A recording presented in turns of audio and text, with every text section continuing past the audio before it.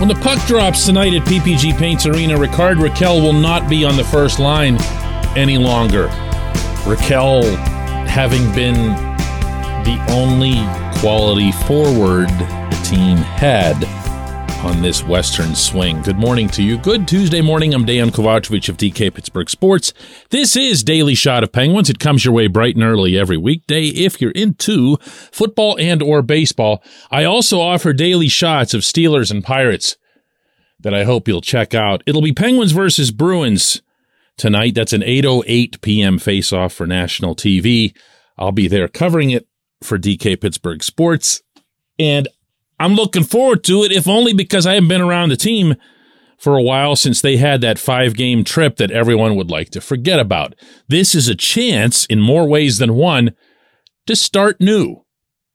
The Bruins have the best record in the East, and they've done that without a couple key pieces, notably Brad Marchand for a big chunk of that.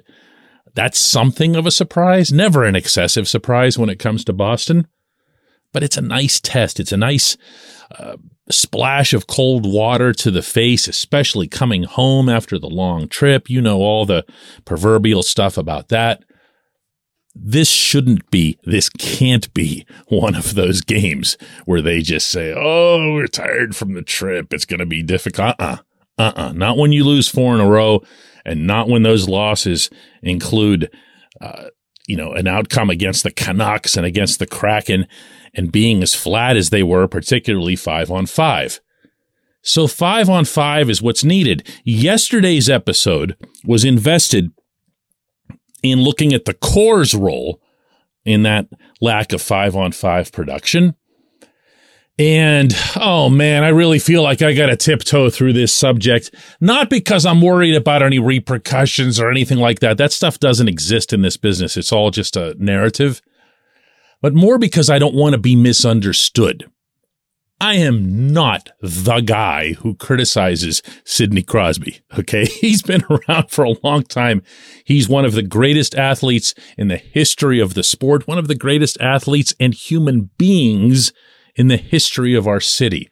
Okay, now that we have that part out of the way, and I hope my reputation for respecting Sid precedes me, I don't like the fact that Rakell was taken off that line yesterday and moved back to the line with Evgeny Malkin for practice.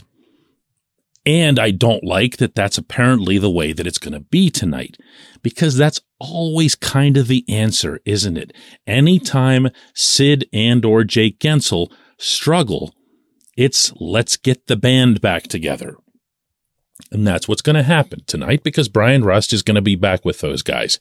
You will see Sid, Jake, and Rust, and Gino gets whatever's left. Now, in a normal context, this would be awesome, meaning Gino would get the guy who's been the Penguins' most effective forward of late. In fact, maybe their only effective forward of late in Rakell. Problem is, Gino and Rakell haven't exactly shown a whole heck of a lot in their time together. It's been limited, but not that limited. This portion of Daily Shot of Penguins is brought to you by the good people at the Greater Pittsburgh Community Food Bank, where they're committed to providing food for all of our neighbors in need across Western Pennsylvania. They, in turn, need your help. Find out how $1 can be turned into 5 full meals for those in need. Visit pittsburghfoodbank.org. So it's Gino, Rakell, and Jason Zucker, or if Zucker for whatever reason can't go, it'll be Danton Heinen. And Gino will pay the price for the lack of chemistry between him and Rakell. When Rakell was signed, and it was a significant contract that this team committed to that player in a offseason that you really didn't think they'd be able to pull that off, or a lot of these contracts, it was done with the very obvious intention of bringing the best out of him, but also to making sure that you had a top 6, top 6. And as such, as I've been saying for months now, that was only going to happen if Raquel worked out with Sid and Jake. Well, I got to be honest with you. Not only did Raquel work out with Sid and Jake, Raquel was better than them over the last little while. Jake was hurt. That's not fair. But he's been more productive and more visible than Sid has of late. Doesn't mean that that would hold up over a full season, but what you're trying to do is to get out of a rut right now. And what you're trying to do further is to make sure that you have the best possible hockey team that you can have come April. And this isn't it. This isn't it. Barring some stunning turnaround in the chemistry between Malkin and Raquel, what you're going to see is more of the same from that line. And you're not going to have an effective second line, and you're going to be reduced to a one-line team, even if Sid, Jake, and Rust get it going tonight, as I expect that they will, because they always do. That is short-sighted. Now, when Mike Sullivan was asked about this after practice yesterday in Cranberry, this was his response. We have our reasons of why we make those decisions, whether it be in-game or things of that nature. But what I will tell you is that those decisions, are thought through thoroughly before those types of decisions are made. But what I would anticipate moving forward, it wouldn't surprise me if those decisions move throughout the course of the season. That was something we anticipated going in. The positive side, what we think is that we have options. We have options in the top six where we can move people around, Sid and Gino, so that we can try to give them both what they need to do what they do best and help us create the balance that we need in order for us to be hard to play against and give our team a better chance to win.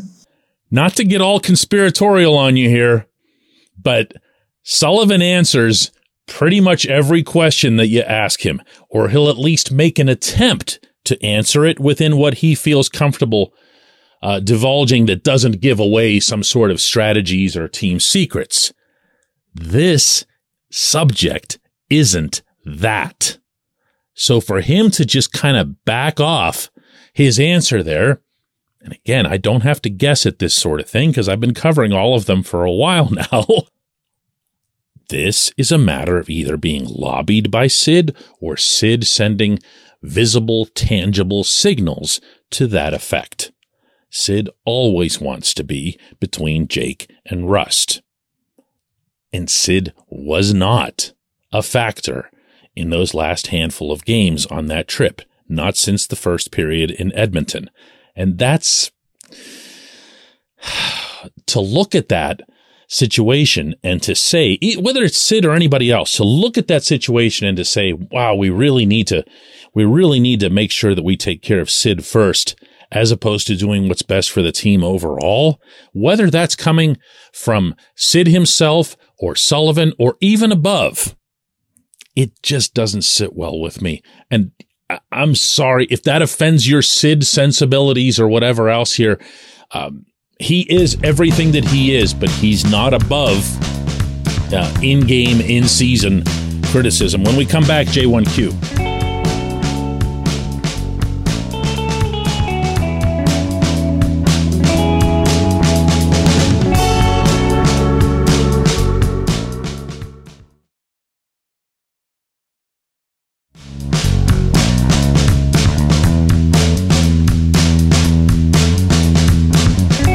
J1Q comes from Bill Boyd, who asks, DK, do you think these players for the Penguins know or appreciate the fact that we count on them to provide our only spot of light against the devastating despair at the hands of our other professional sports franchises in Pittsburgh? I love and watch all three teams, but we kind of need one of them to not stink. Let's go Pens. Bill, here's how I have to answer that. Both Sid and Gino are intensive and knowledgeable football fans. And when I say that, I do mean Pittsburgh Steelers fans.